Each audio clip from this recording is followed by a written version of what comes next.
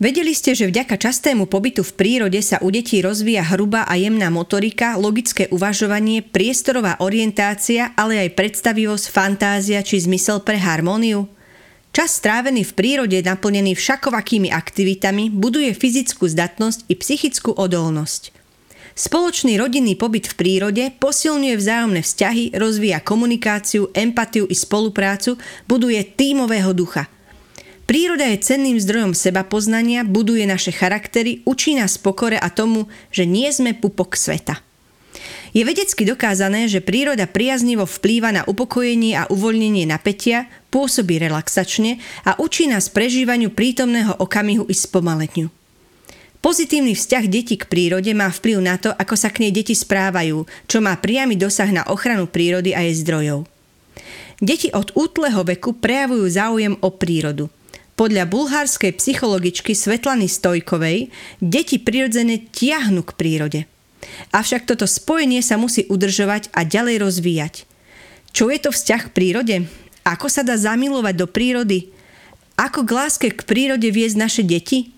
To všetko sa dozviete v rozhovore s Outdoormamami Dankou Arvay a Katkou Lajčákovou. Prajem vám krásne počúvanie. Aby nám spolu dobre bolo. Podcasty o vzťahoch a o všetkom, čo k nim patrí. Krajinou vzťahov vás bude sprevádzať Denisa Zlevská. V úvode nášho veselého rozprávania chcem mojim vzácnym hostkám Danke a Katke, ktoré týmto srdečne v našom vzťahováckom podcaste vítam, adresovať jedno veľké ďakujem za okienko pre rodičov, ktoré napísali do rodinného kalendára kRok. kRok je 365-dňové rodinné dobrodružstvo, počas ktorého si rodiny hravo vybudujú návyky životnej spokojnosti. Jedným z týchto návykov je byť čo najviac v prírode a čerpať z nej. Dokonca je vedecky preukázané, že pobyt v prírode zvyšuje hladiny hormónov šťastia a znižuje úroveň stresových hormónov. Vedeli ste? Babi, takže ja tak na úvod možno také krátke vyspovedanie. Čiže mám takú otázku, že čo teda pre vás, aj pre Danku, aj pre Katku znamená vlastne príroda, že aké miesto má vo vašich životoch a kde je to vlastne spojenie s vami? Pre mňa je príroda určite miesto oddychu. A tam skutočne proste vypínam, hej. Vypínam tú hlavu, vypínam všetky tie starosti každodenné a niekedy veľa naopak rozmýšľam, ale také tie dospelácké myšlienky. Myslím si, že matky s deťmi mi veľmi rozumejú, lebo jednoducho mať sama pre seba svoje dospelácké myšlienky je niekedy luxus, ktorý za celý deň človek nezažije. A je to taká, tým pádom aj taká meditácia v pohybe, že vlastne rozmýšľam nad vecami, ktoré sú trošku oveľa vzdialenejšie takému tomu bežnému materskému mysleniu a to je pre mňa taká vzpruha na to každodenné ďalšie pokračovanie s deťmi, so všetkými tými starostiami a tak ďalej. Takže príroda je neoddeliteľnou súčasťou mňa, pretože ma úplne náplňa. Idem ešte, Danka, k tebe, že ako sa vlastne tá príroda ocitla v tvojom živote? Lebo ty máš asi čo také za sebou, nie? No, tak u mňa to bolo asi podľa mňa dosť jednoduché, pretože od úplného malička, odkedy si vôbec pamätám svoju bytosť, som bola v prírode s rodičmi. Takže mňa vlastne viedli k pohybu v prírode rodičia. Veľmi veľa sme turistikovali od úplného malička, kedy ma ešte otec nosil v takom starom nosiči, taká tá stolička, tak ako keby kovová na chrbte môjho otca. Veľmi radi spomínajú, ako som im ocikala chrbát a podobne, takže toto nosenie je už z obdobia môjho detstva plne aktívne v mojej hlave a vlastne tým pádom ten pohyb v prírode je jasný a cyklistika je druhá taká oblasť, ktorá je od úplného môjho detstva, odkedy som vlastne sedela na bicykli, tak sme s otcom strašne veľa bicyklovali, veľmi veľa a tým pádom šport ako taký a šport v prírode alebo pohyb v prírode sú u mňa zakorenené od úplného detstva a toto práve sa vlastne pokračuje cezo mňa ďalej na moje deti, tento istý scenár, tak nejak prirodzene, pretože to mám zo svojej výchovy a sama cítim na sebe, že je to veľmi dobré, veľmi príjemné a je to veľmi dobrý vstup do života, lebo celkom je to fajn taký vklad do života. A to vlastne teraz sa pokúšam dávať aj svojim deťom. Kati, a ty to máš ako? Čo ty a príroda? Pre mňa, keď som rozmýšľala, čo je pre mňa príroda, tak ja by som to nazvala, že to je domov. Tam sa proste cítim tak asi najkompletnejšie a niekedy ešte viac doma ako doma a taká moja predĺžená obývačka. v podstate máme šťastie, že bývame blízko, proste rovno pri lese, čiže ja som v tej prírode každý deň, ja sa proste pozriem z okna a z každého okna, čo máme v dome, vidím nejaké stromy alebo proste nejaké lesy a deti sú ako keby už tým, že v tomto vyrastajú, tak či chodíme do škôlky alebo na nákup, tak proste chodíme popod stromy, chodíme proste cez park alebo ideme niekedy aj cez les a čiže pre nás to je taká nejaká samotná prirodzenosť, naša súčasť. A sa smejem, že keď z času na čas sa ocitneme v meste, že ja aj deti, raz sme tak išli na exkurziu do Bratislavy, tak ja som rodená Bratislavčanka, akože už druhá generácia proste, čo sa narodila v Bratislave, že akože fakt Bratislavčanka. A mám rada aj mesto, ale už som z neho ako keby taká odídená a niekedy proste akože sme išli na exkurziu, sme prišli autobusom na hlavnú stanicu, vystúpili a sme sa cítili proste ako v nejakom New Yorku, nám padali sánky, čo to tam okolo nás je. Čiže pre nás je proste tá príroda je samozrejmosť, akože to, že žijeme v nej, žijeme s ňou, tak veľakrát možno nechcem povedať, vážim si ju, ale nevnímam ju ako už niečo extra. Je to proste súčasť. Ja musím na vás prezradiť, že ste založili takú facebookovú skupinu. Sa to volá, že Outdoormamas. A chcem sa opýtať vlastne, aký je ten príbeh za ňou, že ako sa to vlastne celé zrodilo a čo má priniesť vlastne svetu alebo ľuďom dookola. Nápad založiť skupinu vznikol tak spontánne ako reakcia na náš výlet spoločný s Katkou, ktorý sme robili v 2019 vo februári, tak náhodne sme si spravili, že len my same dve s deckami v plnej, to je aj s bobami, na niekoľko dní na Popradské pleso a rozhodli sme sa čeliť tomu všetkému, včetne počasia, detským plienkam a podobne spoločne, ale v podstate sami, ako same dve s deťmi iba. A potom sme bolo to super, strašne sme sa nasmiali, zachraňovali sme si za deti, bola to paráda. To si musíte prečítať. Potom sme o tom samozrejme šli, kde písali, lebo to bol naozaj nezabudnutelný zážitok v dobrom aj zlom. Ženy mali na to úžasné reakcie a vlastne vtedy sme si uvedomili, že je to také akože celkom zaujímavý počin a možno, že by podobné naše počiny inšpirovali vlastne aj ostatné dievčatá a že by sme sa mohli takto dievčatá spojiť, ženy, matky a mohli by sme sa navzájom takto inšpirovať. A nie len čo každá čo dokáže, ale že kde sme boli, čo sme tam videli a ja by som tiež tak chcela ísť vidieť fotky, dá sa to a vlastne takto nejak spraviť také informačné centrum, odkiaľ by tie ženy vlastne mohli brať inšpiráciu, ale aj také odhodlanie, že idem s tými deťmi, zvládnem to, vidím ten priestor, kam idem, či už je to príroda, stromy, ale nejaká lavička, alebo aj nejaká chata, že vidím a že dali to povedzme aj takéto, že s 2-ročným dieťaťom alebo s 10-ročným dieťaťom, tak skúsim, že či by to napríklad išlo aj mňa, že vlastne takto, na základe tohto informačného balíčku, kde sa všetci spolu pridávame tam tie vianočné prekvapenia po ten obrovský veľký komunitný projekt, tak vlastne, že by to mal zmysel a pár mesiacov na to sme už v podstate potom založili stránku, založili sme aj skupinu a potom sa to úplne rozbehlo. Tou skupinou sa to veľmi rozbehlo. Výborne. A mňa ešte, ja som taká zvedavá, že čo ste také s deckami zažili, také, že najväčší trapas v prírode, alebo proste najväčšia prekážka, čo ste prekonali? No ja rozmýšľam, ja mám proste dve baby. Oni akože my nemáme žiadne, ja som teraz chcela povedať, hneď mi napadla proste ako prvá Danka. Lebo na Popradskom plese v podstate vychytala všetko proste. Všetko, čo sa stalo, tak to vlastne jej chalani vychytali. Ja som tam dostala, smiala sa, alebo plakala v podstate. Čiže zdá sa, že mať dievčatá je lepšie. Danka, tak čo sa vám to tam udialo? Ja mám niekedy pocit, že dievčatá sú také trošku pokojnejšie, ale hlavne asi rozumnejšie, že? Ale no, ja mám 2 chalanov a oni vymýšľajú. Takže v podstate, čo sa tam tak stalo, no tak na úvod, keď sme išli tou podtatranskou železnicou, to je iba taký vláčik, vlastne, ktorý nemá toaletné zariadenie, je to iba proste vagón, kde sú všetci spolu, hej. Tak v tom vláčiku sa môj starší syn sa pokakal a môj mladší syn sa povracal naraz. Naraz. A nebol tam ani toaleta, ani možnosť vody, ani tie veci, ani nič vyhodiť nikam. A všetci sme tam boli na kope, sedeli sme tam proste na kope, tí tatranskí turisti a my. A navyše teda moje deti v komplet v overáloch, v lyžiarských bundách, gaťoch a tom všetko.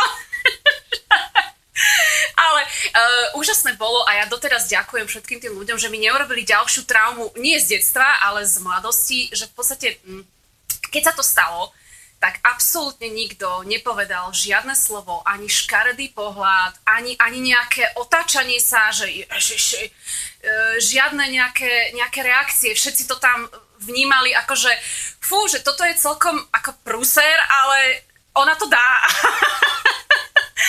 Takže to bol taký prvý zážitok a na druhý deň, aby sme sa nenudili, tak jedno moje dieťa sa prepadlo do popradského plesa a pol hodinu na to sa tam prepadlo druhé. Komplet celé po kolena. Takže vlastne sme potom riešili nejaké náhrady cez sáčky a obúvala som rukavice a mikrotenové sáčky na nohy a podobné záležitosti. Takže mám za sebou bohaté skúsenosti z riešení takýchto problémov, ale dobre, ja som to tam vychytala. To bol zážitok na 300 životov. Ja sama teda veľmi často pozerám na vašu facebookovú stránku a smejem sa na mnohých tých príbehoch, ktoré tam baby píšu a inšpirujem sa mnohými vecami. Už som toľkokrát chcela napísať o našich cyklovýletoch, ale teda ešte sa k tomu nedostala. Ale naozaj vidím, že tá skupina je veľmi živá.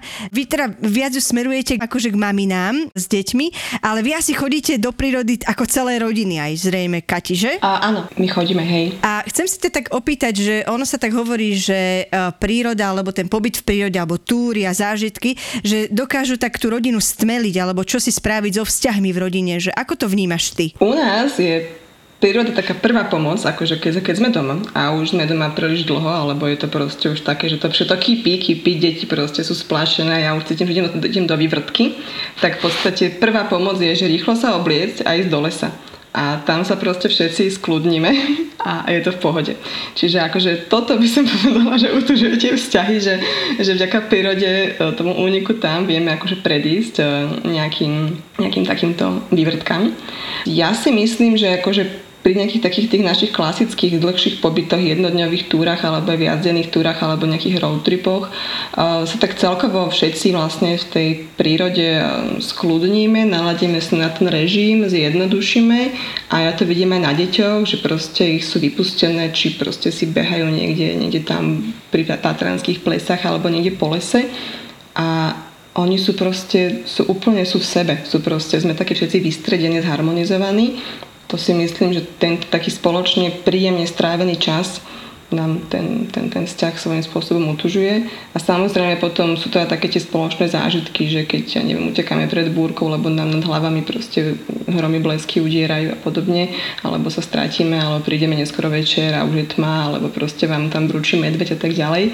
Čiže to sú zase také spoločné zážitky, ktoré takisto je super, že to prežívame spolu a na to spomíname spolu a možno tie deti na to budú spomínať, aj keď budú v puberte alebo ešte neskôr. Takže. Danka, že ty máš teda tých dvoch tvojich chalanov, ako sa tá príroda nejak tak vpečatila do nich, že čo im priniesla do života? U chalanov, neviem asi, či to je u všetkých, ale u mojich určite, že oni sú takí živí a potrebujú vybíjať určitým spôsobom takú tú svoju energiu, takú tú loveckú energiu a to vlastne tá príroda im poskytla poskytuje stále vo väčšej miere než čokoľvek iné. Akože nemôžu sa nikde tak vybujačiť, aby som to povedala takto ľudsky, že nikde inde ako v tej prírode. Takže všetko možné od nárábania predmetmi, ako sú nože a sekery, doslova, po hojdačky extrémne, po lezenie po stromoch, skákanie.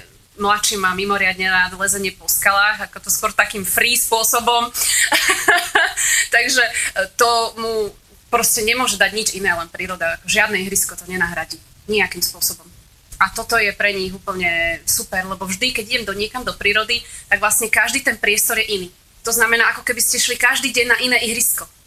Takže vlastne tí deti preliezajú iné stromy, iné skaly. A okrem toho, že to sú neuveriteľné impulzy do tej hlavy, že vlastne vždy musia riešiť nejaké iné riešenie, nejak sa dostať na vrchol tej skaly iným spôsobom. Nie je to naučené ako na nejakom ihrisku, nejakom koliesku, že stále dokola robím tie isté pohyby, ale vlastne ich to motivuje premýšľať, ako sa dostanem na ten strom, ako sa dostanem na tú skalu, ako sa odrazím na tejto hojdačke na inej a podobne, alebo jak pílim toto drevo, lebo to robíme, že? Tak to ich akože duševne, akože psychicky nejak motivuje sa posúvať a a zároveň aj fyzicky. Ako to je neuveriteľné. To ihrisko v prírode posúva fyzicky tie deti míľovými krokmi dopredu. Katka, a čo tvoje dievčatá baví na prírode? Staršia, tak tá je taký chalanisko, čiže tá presne ako chodila do lesnej škôlky od 3 rokov, takže všetky tie šmíkačky proste dole brehmi, dole lístím, to proste, keď sme pre nich prišli a videla som, aké sú celé zablatené decka proste od hlavy po pety, to bolo krásne. Čiže ona je presne ten skáče, lozí a tak ďalej. Teraz akože myslím si, že toto ďalej pokračuje, ale už aj turistikujú, už aj bicykluje, už je takým, by som povedala, takým plnohodnotným parťakom vlastne na všetky počiny.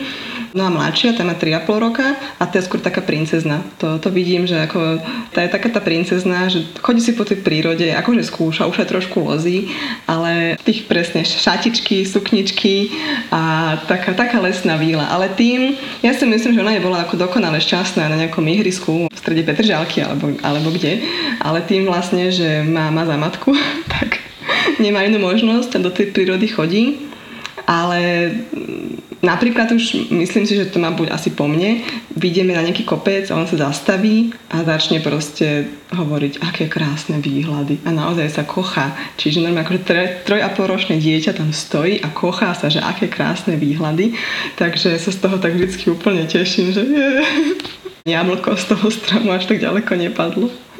Tak verím, že nie. Ja poznám aj také decká, alebo poznám také tie príbehy, že ťažko je ako keby ich dostať vonku, ťažko je dostať ich do prírody, ťažko je dostať ich do mláky a do blata.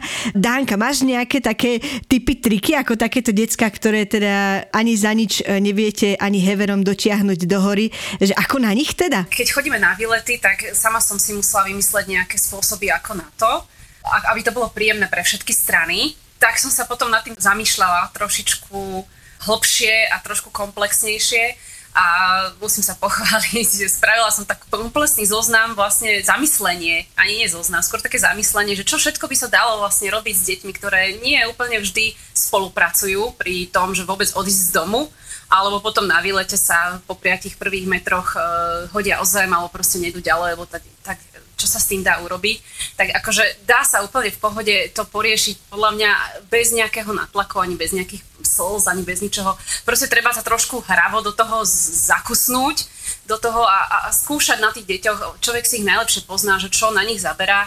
Niektorým deťom sa rozprávajú rozprávky, niektorým sa dajú dobré sladké odmeny, niekto pracuje skôr takým tým spôsobom hry, šliaké mozgovo, vzdelávacie, kvázi spoločenské hry v pohybe sa dajú robiť a tie deti, čím už sú staršie, tým to viac baví. Proste treba brnknúť na tú strunu, každý si to dieťa poznáme a brnknúť mu na tú strunku, ktorú má rád. Tak keď rád číta, tak povedzme do nekonečna rozprávať príbehy, rozprávky, keď radi počítajú, tak ja neviem, robiť testy z menzy. Jednoducho to sa všetko dá robiť aj v pohybe a to dieťa si potom tak akože zvykne na tie aktivity a prípadne aj ten pohyb bez tých aktivít už potom, keď je starší, že už sa vie samomotivovať, lebo vlastne vec samomotivácie je vecou dospelého človeka.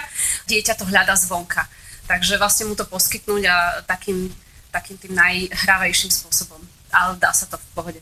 Výborne, tie rozprávky mám určite vyskúšané, aj rôzne tie spoločenské hry, funguje to. Takže dávam ti za pravdu. Mňa tak napadá, Katka, že sú ľudia, ktorí ako keby aj z toho pobytu v prírode urobia taký výkon. To znamená, že stále sa snažia čosi ako keby dosahovať, nejaké proste méty a posúvať to ďalej a tak a podobne. A ako keby boli v takom, sú v prírode, ale istým spôsobom sú v takom polostrese, to nazvime. Že ako z toho pobytu v prírode urobiť aj trochu relaxu, pohody, alebo tak, že človek naozaj tam načerpá síl a vypne. No, ja by som povedala, že ja tak lavírujem presne, že medzi týmto takým tým akože výkonnostným človekom, alebo som lavírovala a potom vlastne tým relaxačným. Ide asi rozdiel o to, že či idem do tej prírody akože športovať a búšiť, alebo či tam idem relaxovať. Takže keď sa proste nastavím ešte pred tým pobytom do prírody, že čo tam idem robiť, tak to možno pôjde. Ale u nás ideme ako osobne, kedysi som proste takisto akože chcela akože dávať nejaké kvázi výkony. Nikdy som nebola veľkým športovcom a preto ma to potom aj hnevalo, že proste som teraz nezvládla urobiť hento, nezvládla som proste vyznať ten kopec alebo proste nejaké technické záležitosti ohľadom bicyklovania a lyžovania a podobných vecí sa mi nepodarili a potom som bola frustrovaná. No ale som to prepla a vlastne spojila som to s radosťou, čiže mňa na pobyte v prírode baví všetko, sa z toho radujem a vlastne tá radosť je najdôležitejšia pre mňa a k tomu vediem aj deti. Počúvate podcast z krajiny vzťahov s Denisou Zlevskou.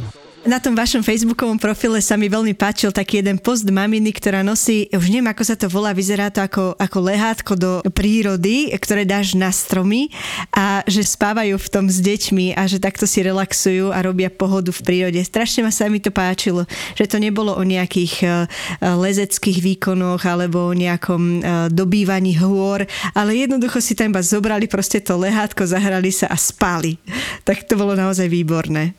Hej, no presne, ide o to, že proste byť tam a tešiť sa z toho, že som v tej prírode, nasávať to nejaký zavrieť si proste iba tak oči a vnímať proste, ako prúdi ten vzduch a proste švirikajú vtáky a keď vlastne začneme sledovať deti, tak oni proste tam sú úplne sprítomnení, oni si proste všimnú chrobáky, sledujú mravce, tam zbierajú nejaké žížaly a oni neriešia nejaké výkony a porovnávania sa, oni proste tam sú, čiže možno presne akože to sledovanie detí počas toho pobytu v prírode je takým dobrým receptom na to, ako vlastne tam nemať nejaký ten stres a niekde sa hnať, ale proste zastaviť a vnímať a proste iba tak čisto byť, lebo myslím, že veľa z nás už nevie iba tak ako keby byť. Ja niekedy tak vnímam, že rodičia často skôr riešia, čo majú deti mať, akú obuv, aké bundy, aké nohavice a neviem čo, než to, aby sa ako keby zamysleli nad tým, čo tí deti možno chcú robiť v prírode, alebo ako sa tam nejak cítia, že ako to vnímate vy? Stretli ste sa s niečím takýmto, Dani? Stretla som sa s tým, samozrejme, tak teraz je to moderné. Teraz je moderné si ísť do obchodu a na každý jednu aktivitu v lese a akýkoľvek iný šport potrebuješ mať iné nástroje a iné oblečenie a ľudia vlastne podliehajú tomuto a nakupujú si to a nakupujú to aj deťom, alebo deti to proste vidia a potom ten trend niekam postupuje. Ja som trošku asi starosvetská, lebo ja si myslím, že v tomto ja vidím skôr motiváciu mojich alebo starších rodičov, u rodičoch, ktorí vlastne nemali vo svojej mladosti nejaké možnosti nejakej technickej podpory a tým pádom jednoducho ich hnala von len tá túžba. Túžba za prírodou, túžba za športom, túžba za pohybom, láska k tomu, objavovať, ísť niekam, bez ohľadu na to, že mali nejaké tenisky, mali nejaké pláťané gate a nemali vôbec žiadne podporné prostriedky. A táto túžba ako keby sa teraz strácala trošku v tom zahltení sa rôznymi pomôckami a aplikáciami a ja neviem čo všetkým.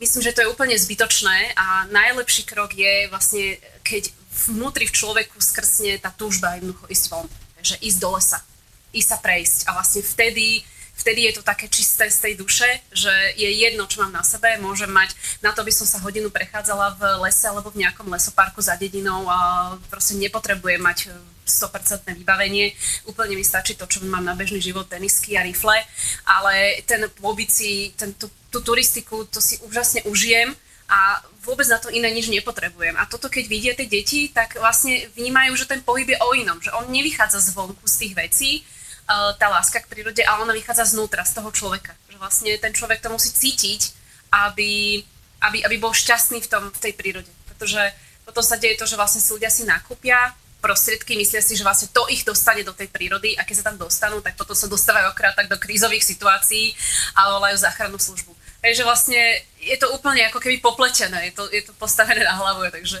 rozhodne ten impuls a tá motivácia ísť von, či už dospelých, ale potom vlastne preneseným spôsobom na deti by mala vychádzať z človeka znútra, vlastne z takej tej túžby ísť von, ale musím povedať, akože keď už ale sa bavíme o viac dňových a niekoľko desiatok hodinových výletoch, tak tam už aj v skupine Outdoormamas rozoberáme už tie pomôcky a oblečenie a technológie, pretože tam už je to potrebné.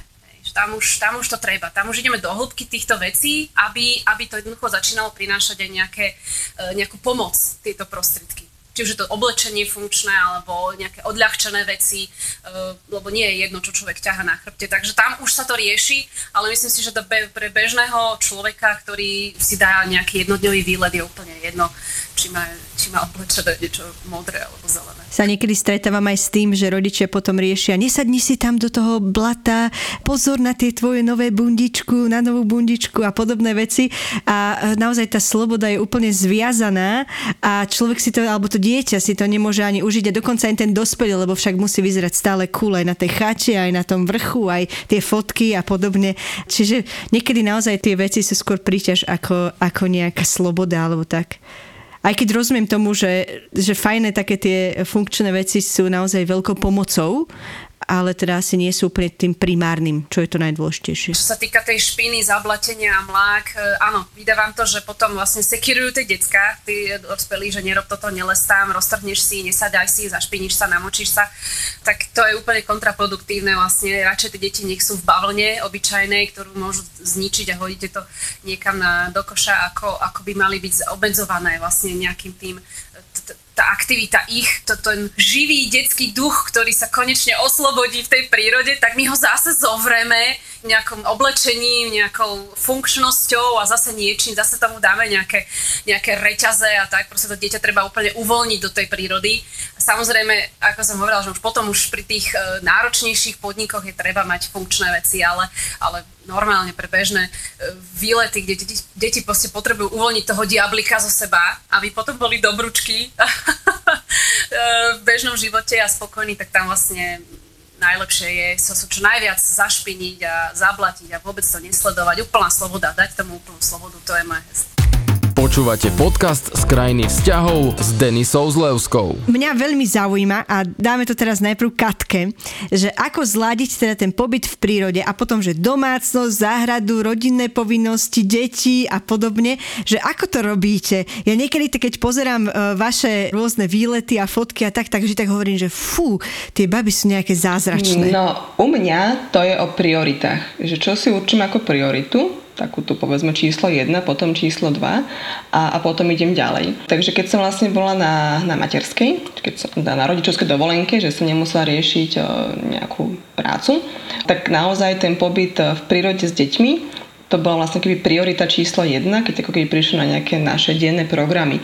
A veľakrát sa stalo, že áno, nemala som upratané válec, nám doma proste chumáče prachu, alebo zrazu zistím, že chladnička je prázdna. Aj to sa stalo, ale napríklad to, že sme chodili von, tak to bolo proste na tom dennom poriadku. To bola akoby naša priorita a tým pádom to potom išlo. A vlastne až keď sme prišli zvonku, tak sme riešili nejaké upratovania, alebo že musíme ísť nejaké proste niečo navariť a podobne.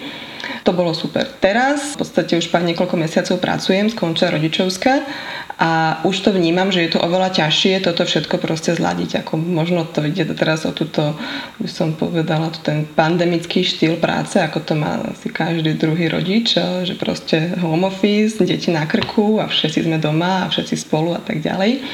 A tam už vidím, že už je to ťažšie, lebo zrazu ten deň sa nenatiahne, ale pribudne povinnosti. Tak napríklad my to teraz máme tak, že sú dní, kedy do tej prírody nejdeme nejak plánovane alebo cieľane, lebo by sme sa potom iba stresovali tým, že musíme ísť do prírody, aby som si splnila nejaký môj denný proste time plán, že musím byť každý deň v prírode, ale som si povedala, že tým sa nebudem stresovať, takže áno, máme dni, kedy povedzme aj sedíme celý deň doma, ale maximálne vypustíme na záhradu, lebo proste popri práci to nestíham. A potom sú dni, kedy chodíme na 2-3 hodinky von a dni, kedy robíme nejaké dlhšie alebo celodenné výlety, tak je teraz naozaj málo, to sú možno akurát tak víkendy. Čiže to zladenie ešte stále hľadám, ale možno ten taký odkaz, ako keby čo chcem povedať, že aby z toho nebol teraz taký nejaký bôžik alebo meta, aspoň, že niekto teraz ako budeme sa stresovať tým, že ja nestíham ísť do prírody s deťmi a musím ísť do prírody s deťmi každý deň, lebo deti to potrebujú a neviem proste, o čo ich ukrátim. Je to super, keď to ide, ale keď to v tom bežnom živote proste niekedy nejde, lebo a ja by som akože chcela chodiť, ale tak sú potom už aj tie iné povinnosti, tak možno si tak proste povedať, že dobre, tak nemusí to byť každý deň, a nemusím tu proste všetko stíhať a všetko nejak mať zladené. Danka, ty to robíš ako? Ako si písala, že nás vidíš stále v pohybe, tak hej, ja som stále v pohybe. A pre mňa, a Katka mi to úplne zobrala z ústy, pre mňa je to tak isto vecou priorit. Čiže v podstate tiež som zavalená kopou povinností, starostlivosti, práca, domácnosť, deti a tak ďalej. Ale uvedomila som si, že aj ja potrebujem vypnúť. Hej, že aj ja potrebujem byť niekde sama sebou, byť plne prítomná a opustiť na chvíľu to okolie, ktoré niečo vyžaduje, niečo potrebuje, ale obklopiť sa na chvíľu okolím, ktoré mi proste dáva tú chvíľu a jednoducho čerpať. A uvedomila som si, že je to pre mňa dôležité udržiavať si takýmto spôsobom to duševné zdravie, aby som po takýchto výletoch a aktivitách v prírode vlastne bola schopná byť tu pre tých druhých. Že vlastne ja naberám tú energiu, tú životnú silu, aby som potom, alebo predtým jednoducho v ostatnom čase bola schopná tu byť pre tých ostatných v plnej sile, v plných možnostiach. Nie vynervovaná, vystresovaná, unavená, vyčerpaná, jednoducho človek, ktorý je na dne svojich síl. Hej? Vtedy jednoducho nie som schopná tu byť pre ostatných a pomáhať im alebo jednoducho robiť veci, ktoré sa odo mňa vyžadujú alebo ktoré je potreba robiť. A uvedomila som si, že keď ja načerpávam energiu spôsobom, ktorý je mi blízky, napríklad tým pohybom v prírode, tak dokážem potom vyplňať jednoducho všetky tie požiadavky, ktoré sa na mňa kladú, akože v mojom živote. No a preto som to jednoducho inak prioritizovala. Čiže dala som si napríklad ten pohyb v tej prírode, v tom lese, dala som tomu vyššiu alebo inú prioritu a na základe toho sa potom odvíjal ten deň. Takže napríklad boli jednoducho dní, kedy pracujem iba večer, po nociach, a potom sú dní, kedy pracujeme, 12-14 hodín denne, pretože zrovna prší a môžem. Takže keď môžem, tak proste vtedy robím, ale zase mám vyššiu prioritu napríklad na ten oddych, na ten pohyb v prírode, čiže ja idem a tomu napríklad potom regulujem ten deň. Takže tak, jak spomínala Katka, najprv sa ide von napríklad, keď to tak úplne zjednoduším, najprv sa ide von, až potom sa upratuje v domácnosti. Hej. Čiže jednoducho dala som tomu oveľa vyššiu prioritu. Lebo som si uvedomila, samozrejme, že som si prešla aj inými fázami takéhoto nastavenia a hľadala som, aké nastavenie je pre mňa také, ktoré vlastne zvládam žiť. A už som si prešla aj inými, kedy bolo upratané, nachystané a robila som a tak ďalej a všetko možné okolo detí a práca a podobne. A vlastne zistila som, že vlastne spejem akorát tak k vyhoreniu. A že jednoducho musím niekde čerpať aj ja. Že jednoducho aj ja sa musím naplňať tá nádoba, aby som dokázala vlastne potom naplňať aj ostatných. No a preto som tomu dala inšiu prioritu a na základe toho sa potom odvíjajú aktivity počas dňa. Či už práca, alebo aj domácnosť a tak ďalej. A ako ste zvládli vlastne lockdownovanie, alebo toto také zvláštne obdobie, v ktorom fungujeme, že čo bolo také pre vás, také špecifické možno v tomto čase? Vieš čo, ja si tvorím, to mi teraz tak napadlo spontánne, ja si tvorím také akože kvázi albumy a na Google Photos, akože naše rodinné spomienky, čo potom posielame babkám a mám ich rozdelené proste podľa lockdownov, takže máme prvý lockdown 2020 marec. Jarný a potom máme proste tie ďalšie, potom bola ten jesenný, ten oktobrový, potom mám tento vianočný zimný lockdown. Tento lockdown momentálne ešte svoj album nemá, ten sa iba tvorí. A vnímam, že tie lockdowny sme prežívali každý nejak inakšie. Takže ako napríklad ten úplne prvý, kedy proste zrazu prišiel COVID a všetci sme boli z toho vyhúkaní, čo to je. A všetci sme sedeli vlastne naozaj doma a tak ďalej. Tak to myslím, že nielen ja, ale všetci, ktorým som sa o tom rozprávala, sme to brali ako také neskutočné skľudnenie a ako so všetkým akože ohľadom na to, že tu boli chorí ľudia a tak ďalej, tak my, čo sme boli zavretí v tom našom skľudnení, tak my sme to hrozne užívali. Čiže my sme minulý jar sme naozaj chodili na bicykel každý deň, proste s deckami som preliezala naše lokálne lesy. Naozaj, že smejem sa, že objavili sme 100 spôsobov, ako sa dostať na Pajštún a tak sme naozaj ako keby objavovali sme to nové, nepoznané, už vlastne v tom našom starom, známom dookola prechodnom okolí, čo bolo úžasné. No a potom tie ďalšie lockdowny, v podstate bolo to podobné. Proste vždycky sme objavovali už iba podľa závislosti od ročného obdobia. Tento posledný lockdown je už ťažší. To vnímam, že už po tom roku je týchto vln, už toho máme všetci asi dosť. a možno je to naozaj aj tým zrazu, že už potom pribudla do toho života aj práca, aj nejaká škola a iné také povinnosti, takže už sa približujem k tomu zástupu rodičov, ktorí už proste si vravia, že kedy to skončí. Ale stále vlastne mám taký záživom niekedy to déjà vu, že stále chodíme naše chodničky, naše bicyklové trasy, naša 101. novo objavená cesta, ako sa dostať na Pajštúna, z Pajštúna, dokonca vo veľkonočný pondelok, kedy tam bola polovica Bratislavy a my sme proste išli sami lesom, takže objavujeme nové v starom, asi tak. To je také heslo našich lockdownov. A Dani, ako ste to vy prežívali? Alebo prežívate vlastne stále ešte? Deti, ja si myslím, že deti si ani okrem toho, že boli zavreté školy, tak si to vlastne deti ani nevšimli ten rozdiel, takže deťom to bolo dosť jedno. A najviac závislo od toho, jak to zoberieme my dospelí, že jak dokážeme sklobiť všetky tie veci a hlavne byť všetci na kope doma. To je asi najťažšia vec, čo treba zvládnuť. A mne ale lockdown dal jednu takú zaujímavú vec, že vlastne nikdy ma nenútilo hľadať úplne neznáme a nepoznané alebo málo poznané miesta, napríklad v týchto našich malých Karpatoch, ako teraz. Pretože za normálnych čias by som jednoducho prázdila celé Slovensko a teraz nemôžeme, takže sa vlastne pohybujem len v Karpatoch a uvedomila som si, že som našla neuveriteľne veľa miest, ktoré sú úplne neznáme, nepoznané, málo poznané. A jak ma raz Katka nazvala, že ja som taký objaviteľ, ten Captain Cook, myslím, či jak si ma to nazvala. No, tak mňa zase naopak baví veci objavovať, veci nové. Nerada chodím na tie isté miesta, ale v výnimočných prípadoch idem na tie miesta, kde som už niekde bola viackrát, 2-krát alebo 3-krát.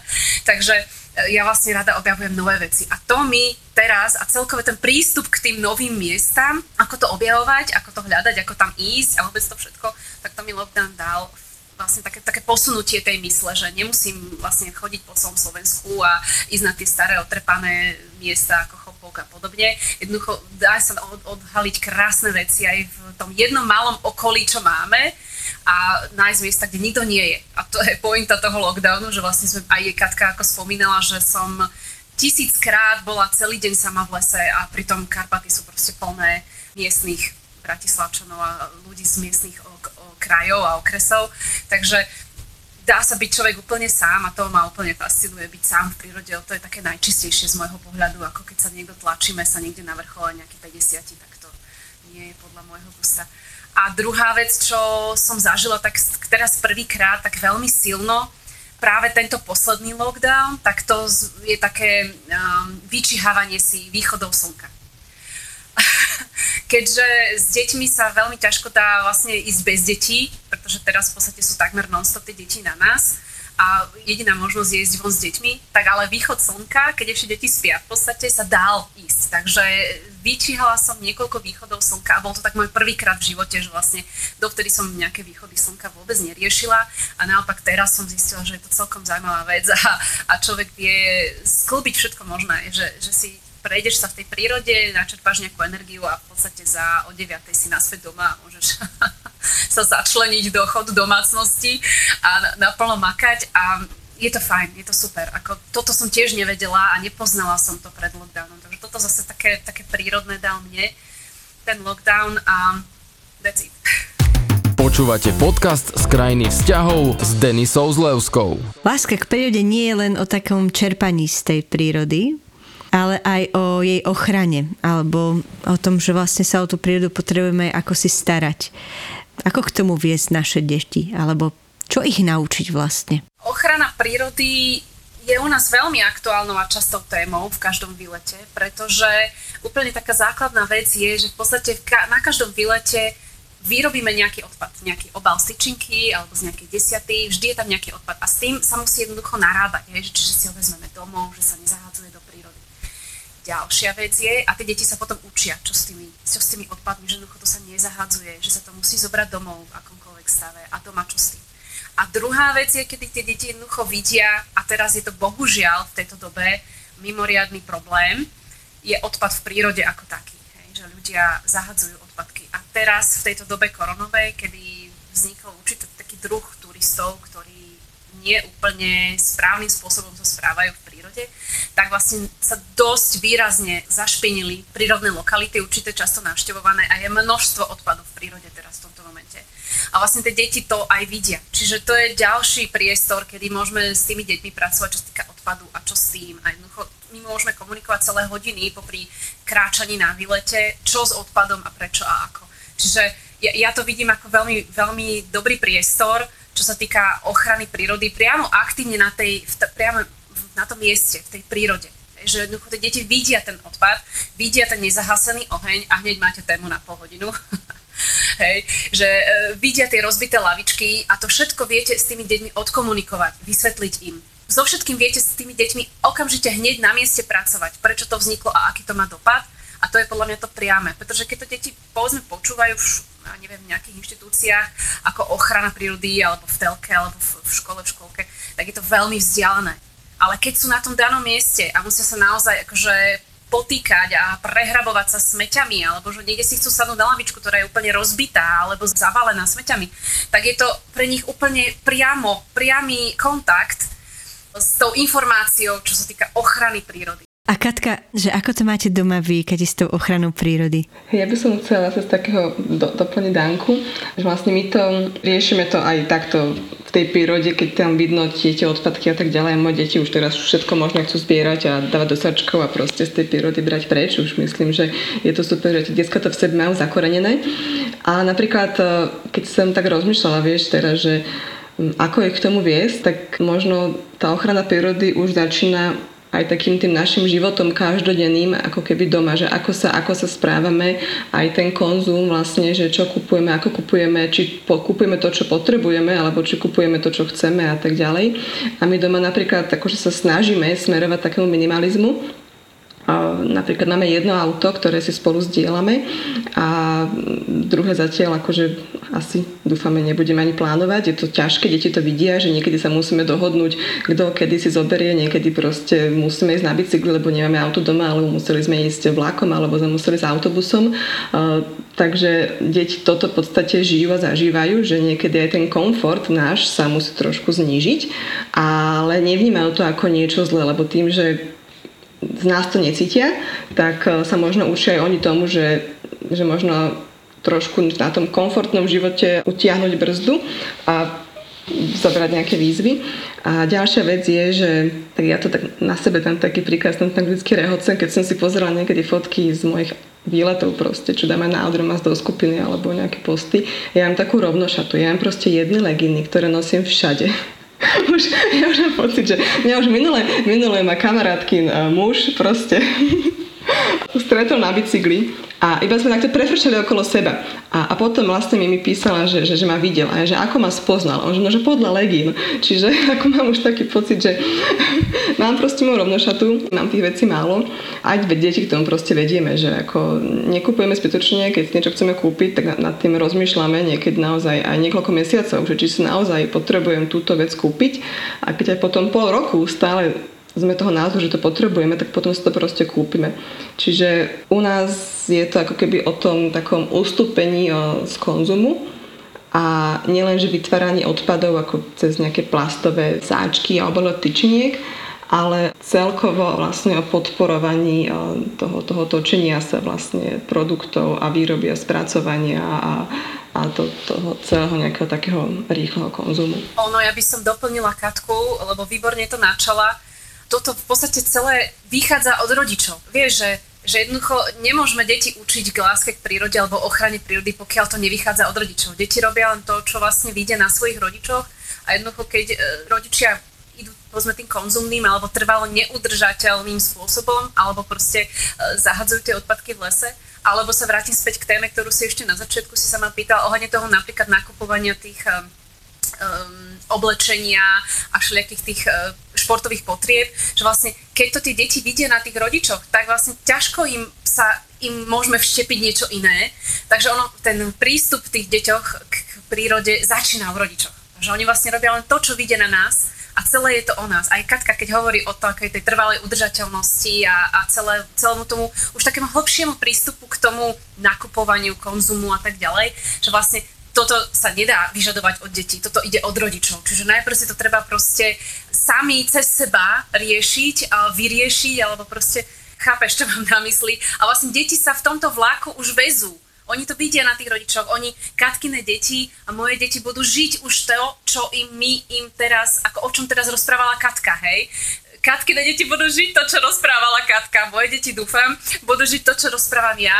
Že vlastne pokračovať v tie rozbehnuté vlaky. A ťažko tie vlaky oddelíš na inú trať, pokiaľ ten rodič vlastne si nakúpi nejakú super výbavu a potom zahodí odpadky v lese. Vlastne je úplne ako keby z iného sveta. Hej. Že je to najprv o rodičoch, je to najprv o nás. Potom tie deti sa vlastne prirodzene do toho dostávajú a to je to najlepšie, lebo tak im najviac vpečatíme do tej ich mysli tú ochranu tej prírody alebo vzťah k tej prírode, ako ich niečo učiť akože od nuly. Dámy, a kam bude smerovať vlastne Outdoormamas ďalej? Čo môžeme očakávať? Čo bude ďalej? Stále tým istým smerom. Ja si myslím, že sme momentálne akože toto je nevyčerpateľná téma, nie? No to si myslím. Myslím, že naozaj je to nevyčerpateľná téma, veľmi široká. A vidím, že teda aj do tej facebookovej skupiny pribúdajú maminy a pribúdajú teda nové a nové posty, že naozaj to tam žije. Tak preto tá moja zvedavá otázka, že čím bude ďalej žiť Outdoormamas. Tento posledný rok nás naučil, že ako plány sú plány. A realita je proste iná. Čiže my teraz v podstate neodvážujeme sa nejako plánovať. My sme ešte vlastne, než prišiel COVID, tak sme mali rozbehnuté také nejaké občasné, proste buď jednodňové výlety, alebo sme mali v pláne aj sme zrealizovali viacdňové, či už to bolo na Sul eventy. Posledný vlastne to bolo chvíľku pred lockdownom, bolo na žiarskej chate, taká zimná pobytovka, to bolo úplne skvelé a sme také boli tesne, ale bolo to perfektné a bolo to úžasné a chceli sme aj týmto smerom trošku, že vlastne nielen ako keby fungovať v tom online svete, ale aj do toho offline svetu, lebo keď sa potom s tými maminami, s ktorými si proste tam píšete a diskutujete, stretnete naživo, to je úžasné a naozaj veľmi veľa priateľstiev, akože tých reálnych vzniklo z tejto skupiny, čomu sa hrozne tešíme. Čiže aj toto v podstate bola taká myšlienka Outdoormamas, že akože ísť týmto offline smerom. No tak teraz uvidíme, že kedy, ako toto bude možné. Teraz sa snažíme hlavne ten online svet nejakým spôsobom podporiť, pretože vlastne to pohyb vonku a tá starostlivosť o seba, čo sa týka nejakého duševného zdravia, je na každom z nás samotnom. Čiže vlastne teraz sa nemôžeme organizovať, teraz si nemôžeme inak pomáhať ako len to, že vlastne dávame nejaké tipy a informácie a podporu na tom online svete, takže bohužiaľ teraz je to ten online svet, ale ako Katka spomínala, tie eventy mali veľký úspech a boli super, robili sme aj v Tatrách ešte v lete, potom v zime túto Žiarsku a ešte v lete sme robili na Sulove a tak ďalej a bolo to naozaj perfektné, úplne úžasné zážitky a tak zatiaľ mali sme veľa vecí, ale rozhodne teraz ešte ďalších iných plánov. Mali sme rozbehnutý aj ten e-shop, teda on ešte stále je ten e-shop, ale zatiaľ ho nezväčšujeme, pretože nedokážeme zväčšovať naše vlastné kapacity, ale rozhodne určite aj týmto smerom pôjdeme ďalej, pretože dopyt bol naozaj veľký, takže keď sa nejakým spôsobom dokážeme upratať a rôznym spôsobom sprioritizovať aj ďalšie aspekty v našich životoch, tak sa posunieme aj týmto smerom, takže zatiaľ máme aj rôzne spolupráce s rôznymi inými, opäť v online smere, s inými projektami, ale oni tiež sú vo vyčkávacej fáze, čo bude ďalej. Okrem online svetu sa v podstate nikto nikam nič nevytvára, hej. A v rámci toho online svetu sa snažíme aj spájať a podporovať. Máme krásnu spoluprácu s cvičenie, s obchody pre deti, ubytovania a tak ďalej. Akože je to skvelé, hej, že tento online svet naozaj akože sa snažíme čo najviac podporiť v tomto momente, aby sa tí ľudia nezbláznili, ale je to vlastne na každom z nás teraz individuálne. Ja som si aj všimla krásnu vec, že začínajú sa maminy tak kontaktovať, že ja som odtiaľ, hľadám niekoho, kto bude so mnou chodiť na výlety a podobne, že naozaj vznikajú také prepojenia a to mi príde úžasné a krásne, že sa nachádzajú ľudia, ktorí majú vlastne podobné záujmy, možno aj podobný taký štýl života alebo postoj k životu a je vzácne nájsť si takéhoto sparring partnera, s ktorým človek môže kráčať. No, hej, a sme radi, že to je zrovna na našej platforme a a že sa tie ženy nachádzajú sa a v podstate tie reakcie, čo majú dievčatá, čo aj píšu, alebo potom tie tipy, alebo posty a reporty z výletov a tak ďalej, nám dávajú podľa mňa, môžem hovoriť aj za Katku, že nám dávajú vlastne, vidíme, že to má jednoducho zmysel, že tie ženy sa vedia aj nájsť, aj spolu niečo robiť a pomáhať si medzi navzájom všetky. Koniec koncom vlastne aj my zo vzťahov sme vás oslovili na takú spoluprácu práve preto, lebo sú aj výskumy psychologické, ktoré hovoria o tom, že šťastie súvisí s prírodou, súvisí s tým, keď sme naozaj súčasťou čohosi väčšieho a čo je pre nás úplne prirodzené. Takže odtiaľ a tam teraz smeruje aj taká naša spoločná spolupráca v rámci nášho rodinného kalendáru kRok, za čo teda veľmi pekne ďakujeme. A už sa teším na možno ďalší nejaký rozhovor, ktorý spolu spáchame a veľmi ďakujem za tento váš čas, popri tom všetkom, čo žijete, že ste nám venovali svoju hodinku času na rozprávanie. A čo povedať na záver? Ak vás oslovilo naše rozprávanie a ste zvedaví, čo nám Danka a Katka do aprílového okienka pre rodičov napísali, kliknite na náš web vzťahovo.sk. Tam vo virtuálnom obchodíku isto nájdete originálny kalendár šťastných rodín. Okrem spomínaného prepojenia šťastia s prírodou je v ňom na každý mesiac pripravená zaujímavá rodinná výzva, objavíte v ňom silu vďačnosti a dobrých skutkov, nájdete spôsob, ako sa vzájomne oceňovať i ustať náročné časy, či ako naplniť rodinné sny. Súčasťou kalendára je mobilná aplikácia kRok, ktorá prináša obsah špeciálne pre rodičov. Sú v nej podcasty, blogy, rodinné hry, zaujímavé aktivity, ale aj relaxácie na zmiernenie stresu a mnoho iného. Pomocou nej budete mať svoj kalendár stále so sebou a môžete si jeho inšpirácie zobrať trebárs aj do prírody. A prečo to všetko? Lebo na vzťahoch záleží. Buďte veselí, šťastní a prajem vám veľa pekných zážitkov. Ahojte. Krajinou vzťahov vás prevádzala Denisa Zlevská. Aby nám spolu dobre bolo.